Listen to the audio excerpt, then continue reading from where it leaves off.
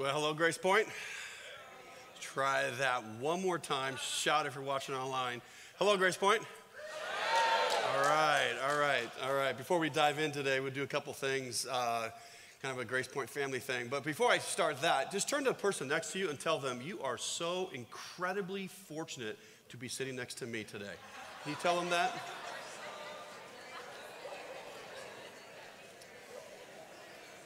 All right.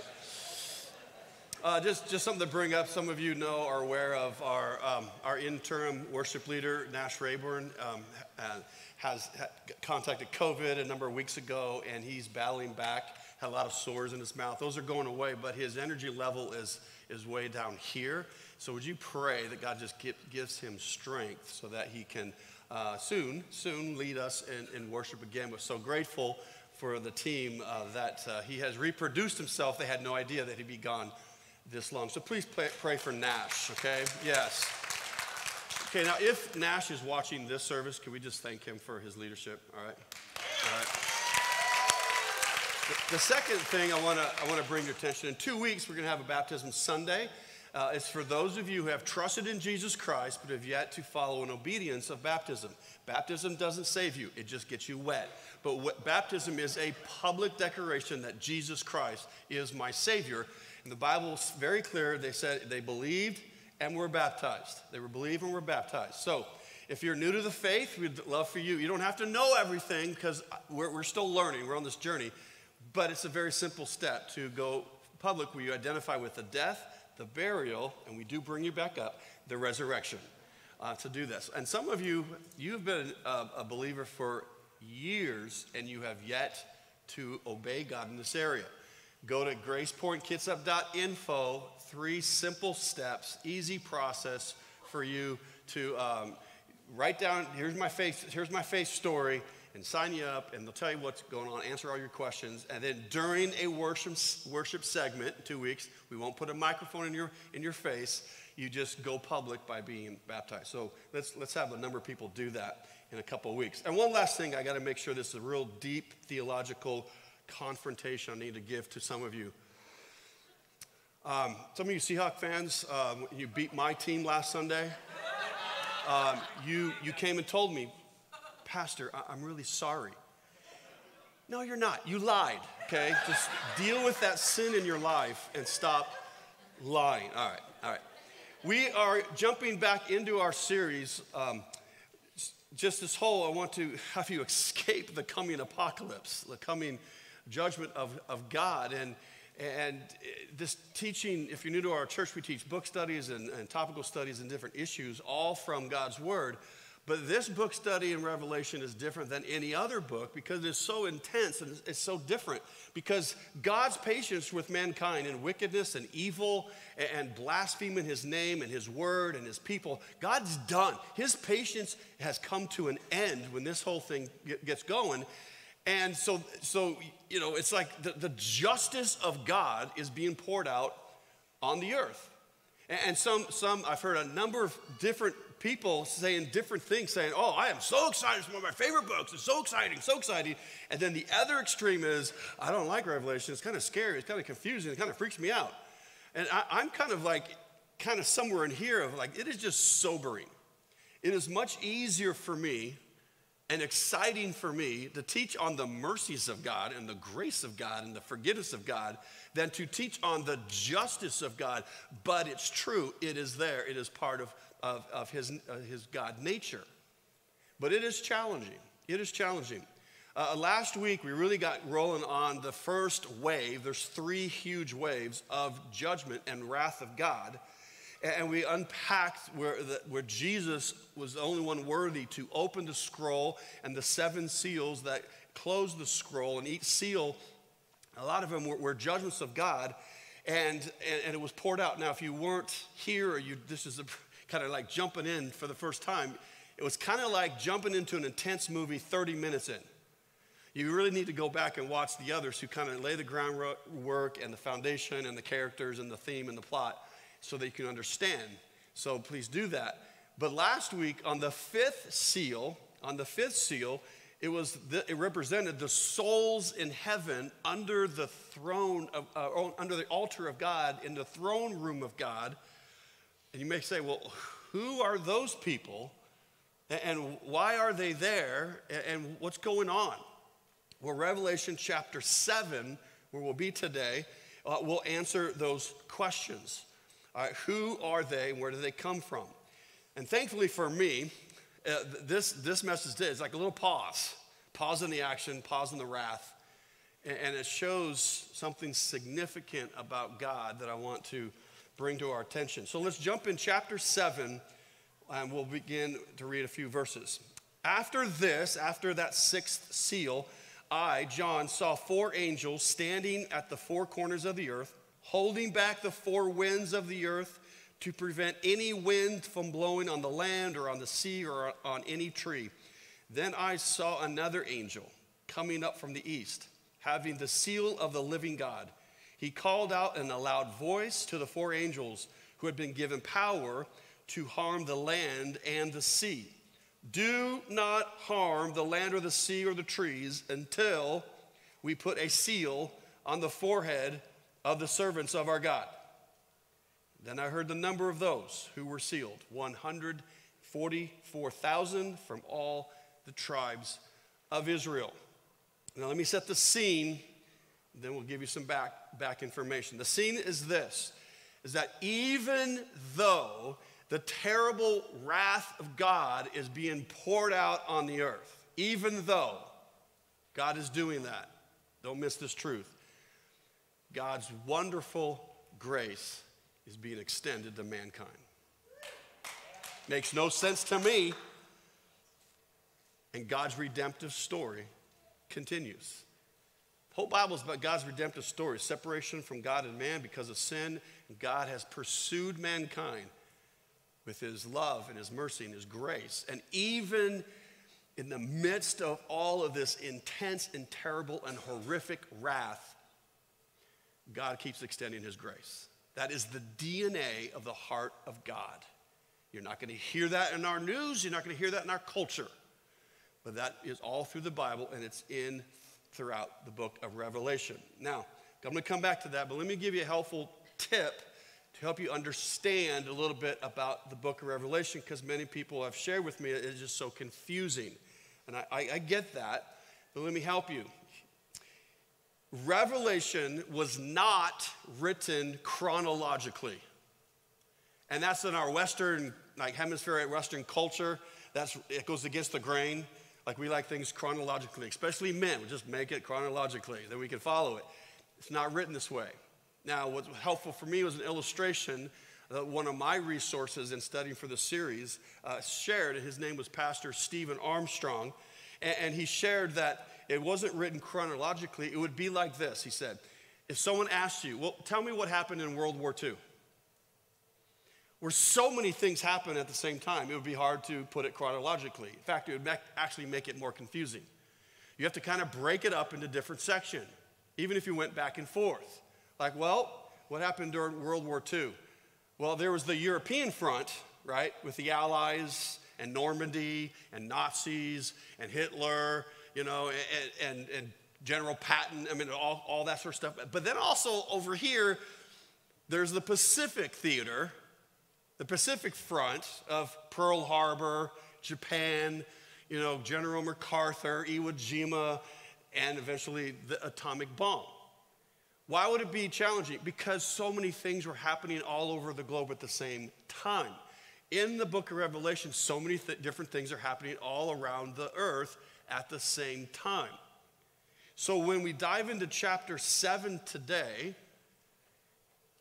when we start in chapter 7, it happened, these 4 angels holding back really judgment on the earth by stopping and he was very specific.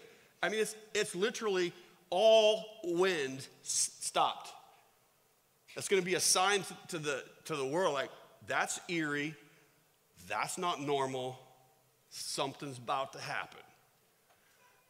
But that took place like prior to some of the seals that we talked about that were opened last Sunday, about the earth, the physical earth would be would be damaged and get the wrath of God.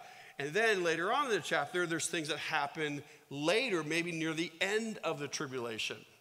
So this is like a pause in the action, explaining that fifth seal and what God is doing. You're going to see the heart of God continuing to give grace in the midst of God's wrath. So the four angels holding back, ready to bring wrath of God. And the fifth angel, leader, says this: do not harm the land or sea or the trees until we put a seal on the forehead of the servants of God.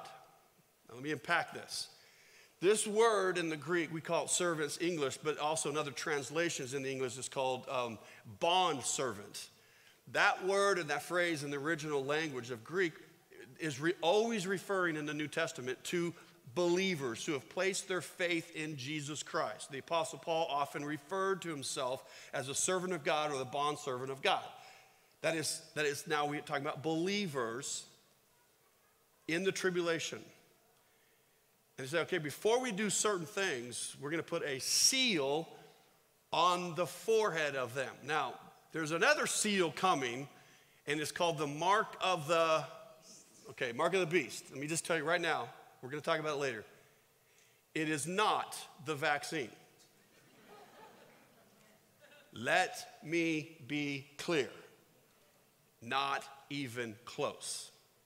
So some of you are like, oh, I'm glad I came to church today.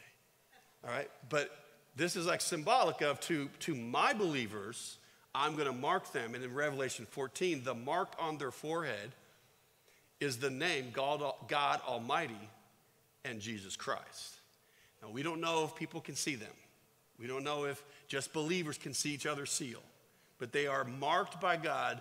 These are my followers.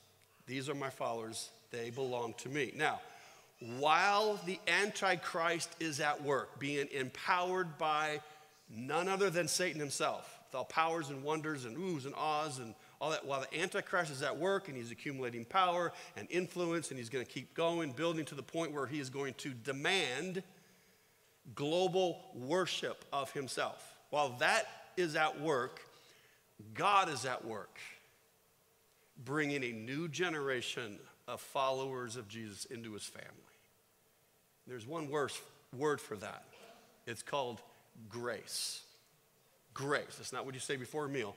It literally means a gift from God that you do not deserve and you cannot earn. You do not deserve it and you cannot earn it. Now, pre-rapture, the church is taken away, and then the tribulation and the wrath of God starts. Pre-rapture, we see the grace of God. It's for by grace we are saved by faith in Jesus, not of ourselves, not of works, not because we're American, not because we're a good person, not because we go to church. We receive salvation through faith in Jesus Christ. It is a gift of grace.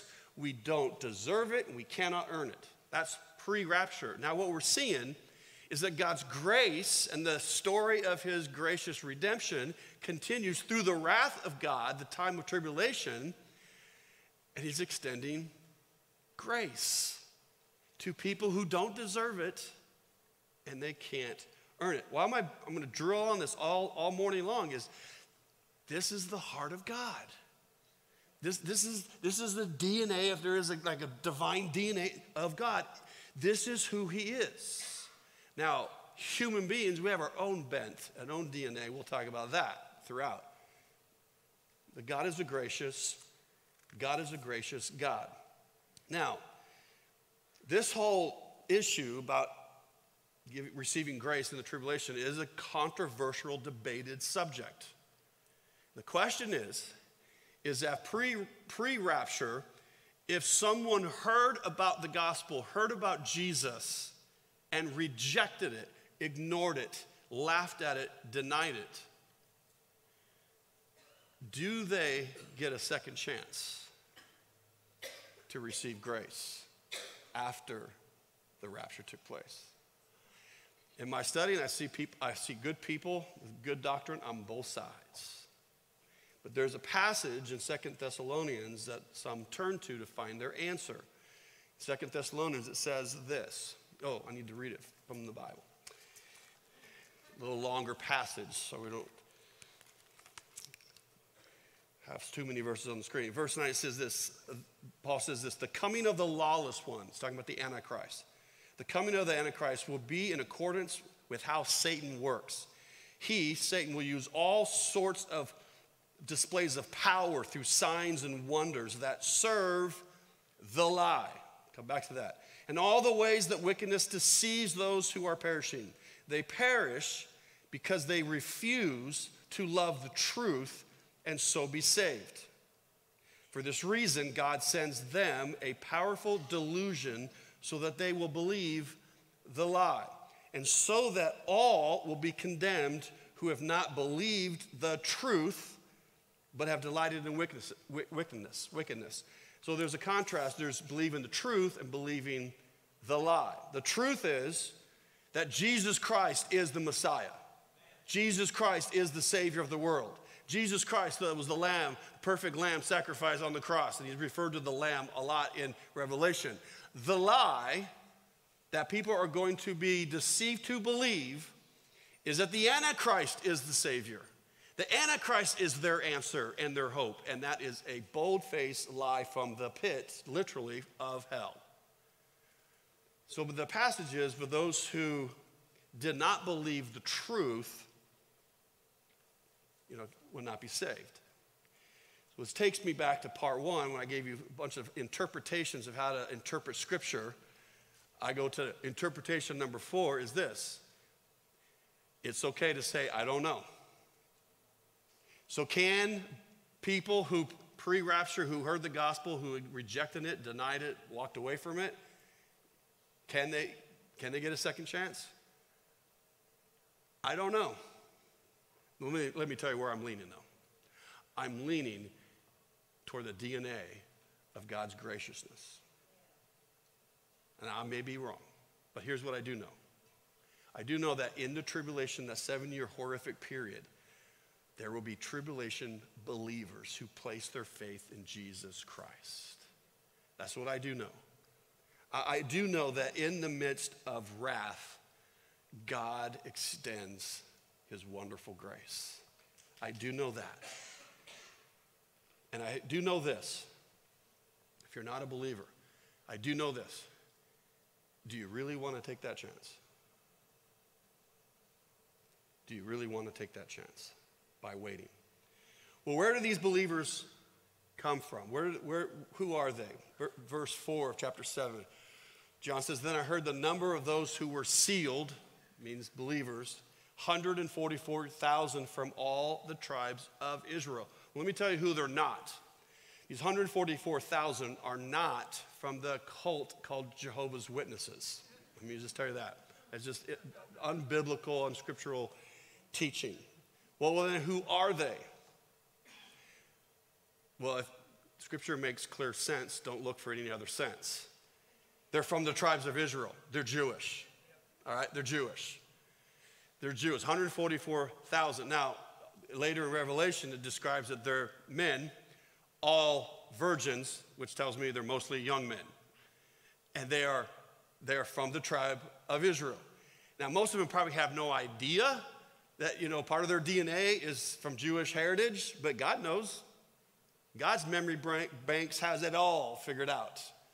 And they're also probably spread around all the country because when God spread the nation of Israel all across the world, all of them didn't return DNA-wise back to Israel. They're all around the country, all around the world, all around the globe. And from that, God is going to use 144,000 with Jewish blood from the tribes of Israel to be his evangelists. That's what they do. They travel the world or where they're at, and they point people to the Lamb. Point people to Jesus. They'll point people to Scripture.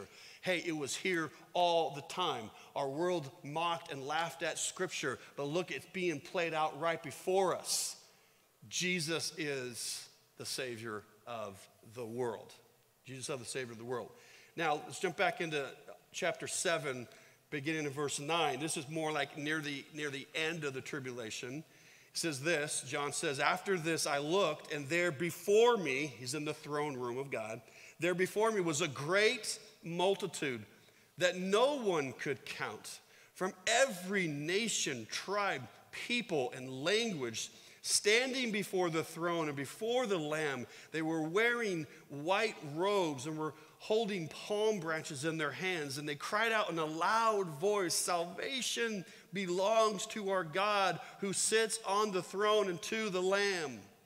And all the angels were standing around the throne and around the elders and the four living creatures. They fell down on their faces before the throne and worshiped God, saying, "Amen. Praise and glory and wisdom and thanks and honor and power and strength be to our God forever and ever. Amen." Then one of the elders asked me, "These in white robes, who are they? And where did they come from?" I love John's answer. He doesn't want to be wrong. He says, "I answered, 'Sir, you know.'"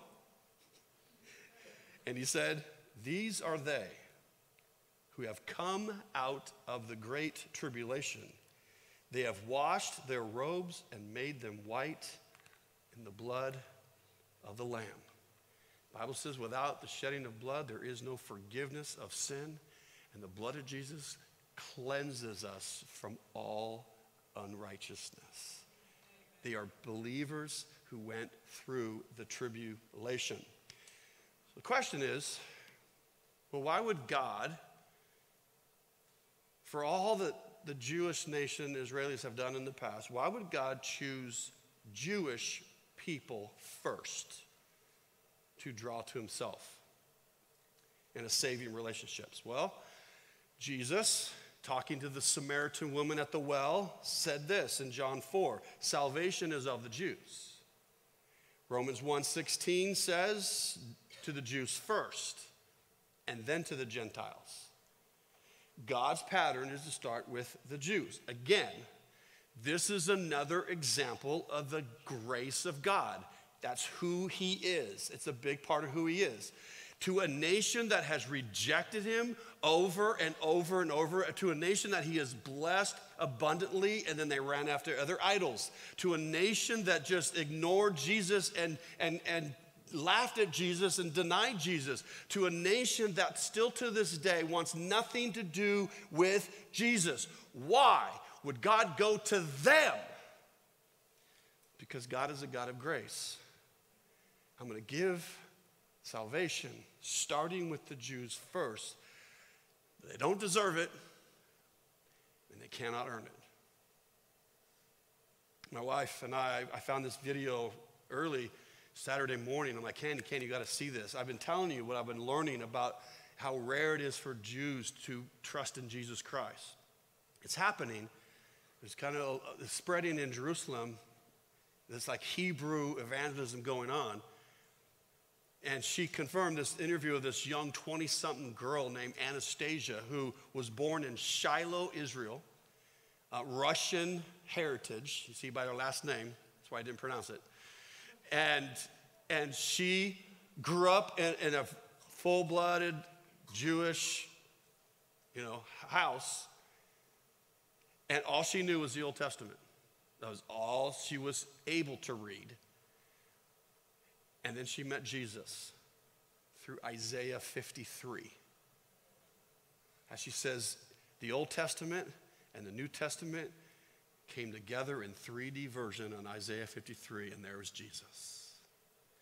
And her coming to faith, it rocked her family, friends. They're like, what's going on? And so she's being interviewed, and the person asked her, okay, help us here in America. It was a video broadcast. He says, help us understand what's it like to be a Jew and with Jesus.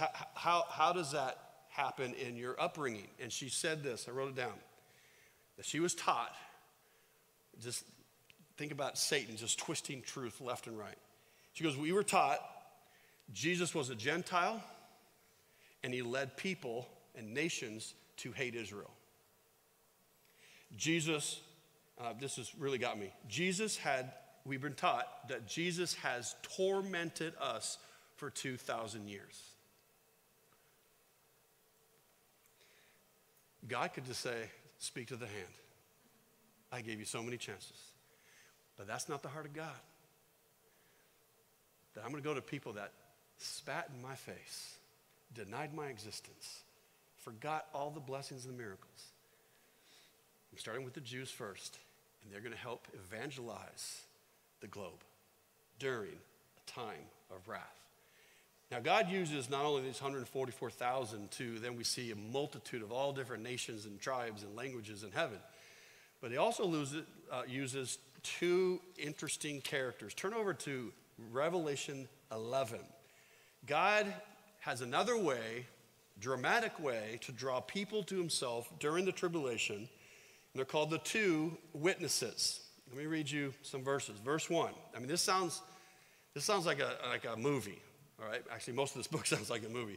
Verse 1, I, John, was given a reed like a measuring rod and was told, go and measure the temple of God and the altar with its worshipers, but exclude the outer court, do not measure it, because it has been given to the Gentiles. They will trample on the holy city for 42 months. Do the math, that is 3.5 years. Verse 3, I will appoint my two witnesses, and they will prophesy for 1,260 days. Do the math, it is 3.5 years, clothed in sackcloth.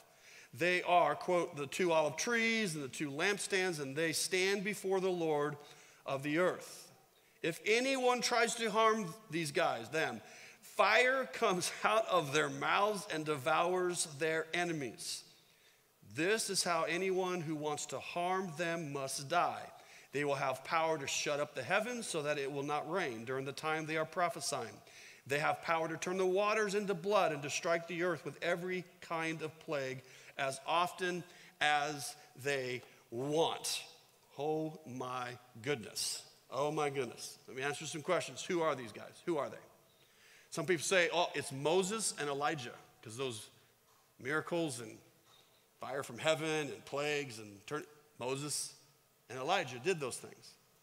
Others say, no, it's Enoch and Elijah, the two who God just took to heaven. They didn't die, and he's bringing them back.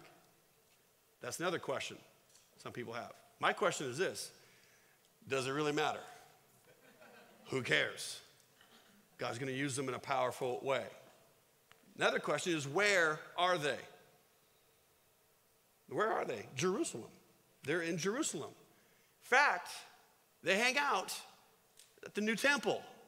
Did you catch that? The new what? Temple. There's no temple in Jerusalem now. That's why I keep saying the second coming of Jesus, when it's all done, is not imminent, because there's no temple. Well, now he says, go measure it. By the way, don't go where the Gentiles are. We've given that. The Gentiles have trampled on that. The age of the Gentiles. They're at the temple. At the temple. Now, in 2012, my pastor, growing up, Pastor Ted Duncan, brilliant scholar, he had a trip to Israel, invited Candy and I to join them, and we were walking in, for me, the first time into the old city of Jerusalem, and I'm just like buzzing, my mind is exploding, and so I started talking about, well, man, what's God going to do, because you got the Dome of the Rock where the Temple Mount is, and what's going to happen? He said, Barry, he goes, research has been proven that this is true. In storage right now in Israel, somewhere, is all the building components to the next temple. The architecture of the temple is not that difficult. All the supplies are ready to go. It'll take months to build. And I'm going, ah. These two witnesses not only in Jerusalem, but in the temple area. And no one can harm them, and there's going to be plots to kill them, and they have supernatural, like, fire coming out of their mouth to take care of that. Well, what are they going to do for 3.5 years? This is the first 3.5 years of the tribulation. What do? Verse 3, they prophesy for God. They're the mouthpiece of God. They're the ones who are saying, thus saith the Lord. They're the ones predicting, because God said, hey, this is going to come, and they're predicting. By the way, this Antichrist that I got there, he's a fraud. He's a fake. He's not the Savior of the world. Jesus is the Savior, the Lamb, the perfect sacrificial Lamb, died for all of our sins, that was killed like right over there. He's who you need to follow. Probably saying stuff like that. Knowing what's coming. It's like, okay, there's going to be there's going to be economic shutdown and food's going to cost, crazy prices. The loaf of bread, $60. And then it happens. He says there's going to be a worldwide famine. Then it happens. He says, okay, they're coming. The sun is going to be darkened. Then it goes dark. The moon's going to turn this blood red. And then it happens. And then he says there's coming an earthquake that's going to move or remove mountains or move or remove islands. And then it happens. And what will it cause? What will these two guys cause? Hatred to skyrocket against God, against Jesus, against his word, against anyone who follows Jesus. And they hate these two with a passion. But also what's going to cause? Repentance. As people are hearing or watching, and then it happens, and then it happens.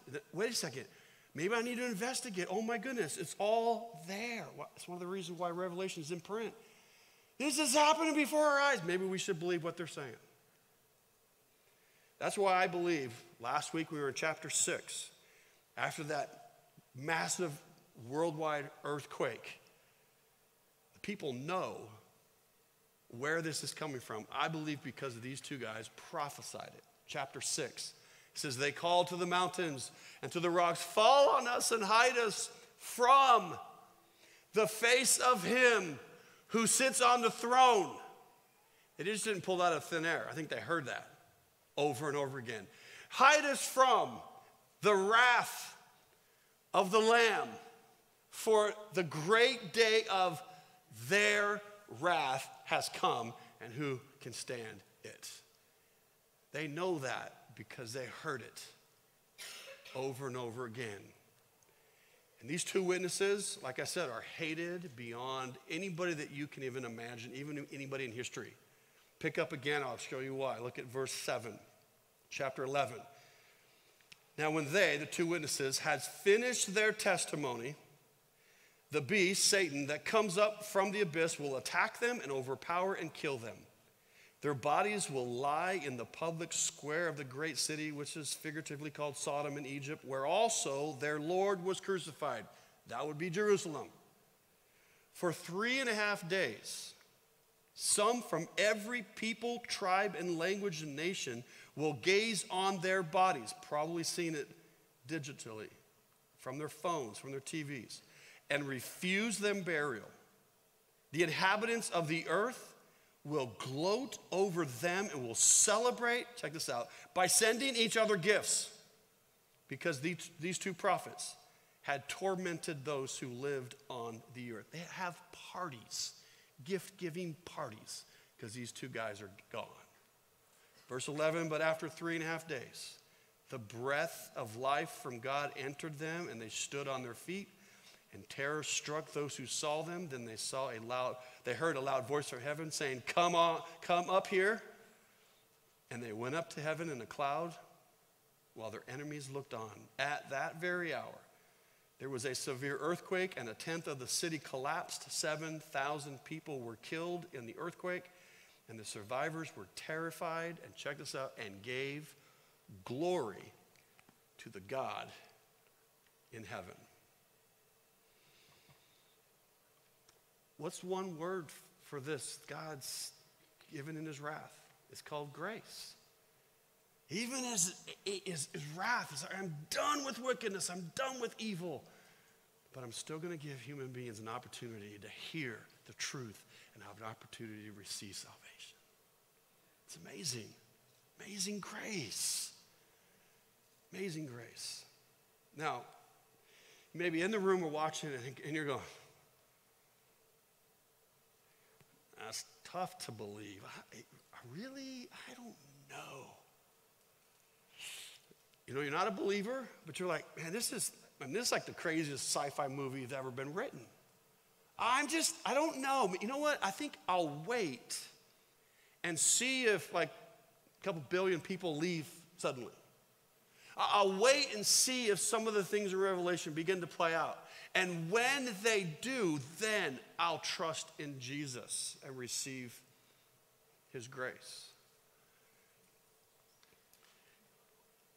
Let me just give you a warning. If you say, I think I want to wait. Tribulation faith in Jesus comes with a death warrant. Oh, it's so hard to accept Jesus today. What will my friends think of me? In the tribulation, you choose to trust in Jesus as the lamb that covered your sin on the cross and rose again, proving he was the Son of God. You place your faith.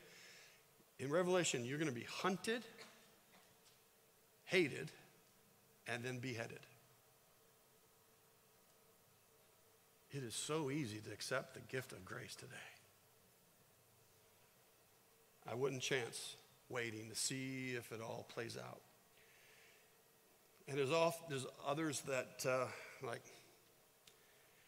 all right, I'm here with my spouse, or I'm here with my parents, they believe all this junk. This is stupid. This is absurd. This is like crazy.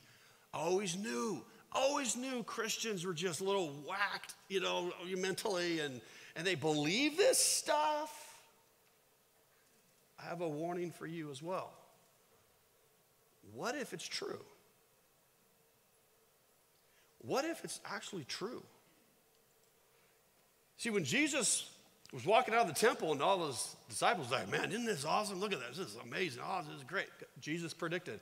Yeah, but there's coming a day where this thing's going to be destroyed and not one stone will rest on each other. What? I'm like, that's crazy. And then it happened with Rome in 70 AD. Back in Ezekiel, it prophesied that the nation of Israel, because of their rebelliousness and idolatry, God's going to just scatter them across the entire globe. And it happened. And you may think, yeah, but nations come and go, and there's former nations that just disappeared. True. But in Ezekiel, God also prophesied, but I'm going to bring them back and start the nation again. And it happened May 14th, 1948. What if it's true? That's why we're teaching, not so that Christians can understand what this powerful book is, but so that there's some of you can escape the coming apocalypse. I'm going to turn this verse, powerful verse, for you, and it's this. If you're like, I don't know, I don't buy all this stuff. How shall you escape if you ignore so great a salvation? So great a salvation. It's sobering to teach, but it's defrauding to you if I don't say, if you're not saved, you're going to go through this. And I don't know if you're going to get a second chance, but why risk that? The Bible says today is the day of salvation. And believers, I'm telling you this thing so you kind of slap ourselves in the face, is that the people that we hang out with, the people that live next to us, people that we work with, do we ever pray for them, for their eyes to be open? Do we ever get our eyes off ourselves and say, maybe I should invite them to my church? You may want to wait till after the Revelation series is over, but it's just, do I ever have them on my radar?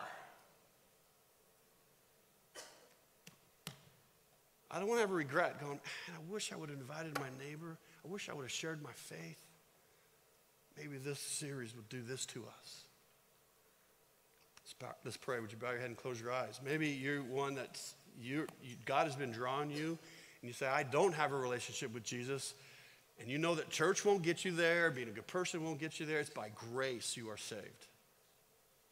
By Jesus, Jesus alone. Maybe today is your day of salvation. If so, say this: God, I am a sinner. My sin has separated me from you.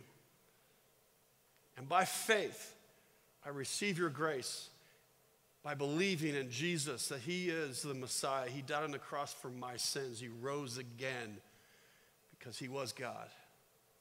And I say yes to you today. The Bible says when you pray that, your name is written in the Lamb's book of life. You will never, ever get kicked out of God's family. But to you believers out there who have never been baptized, why? Don't let fear, don't let anxiety, those are all tools that Satan uses so that you don't obey what the Bible says. Believe and be baptized. Go public that Jesus indeed is your Savior. sign up even today. Lord, we just ask that you would move in people's hearts to draw them to you, draw them to faith, and draw them to obedience. Thank you for putting in writing what is going to happen, as sobering as it is. Wake us believers up. That the time is short. Let's get busy. Let's get our eyes off ourselves. Let's reach out to those by prayer and then invitation. God, use Grace Point in this dark county. May the light shine brighter because we take serious our faith in Jesus Christ. We pray this in the name of Jesus. And everybody says, amen, amen, amen. If, as you pray for me, a lot of you are, would you pray that God help me teach in a way that people can understand? We've got people from all parts of the faith spectrum. Pray that I understand what God wants me to say and teach it in an understanding way. If you're a guest today, please go to guest services. We have a nice gift for you. If you need to get baptized, go today and sign up. Let's take care of that and hopefully have a great and wonderful day. See you next week.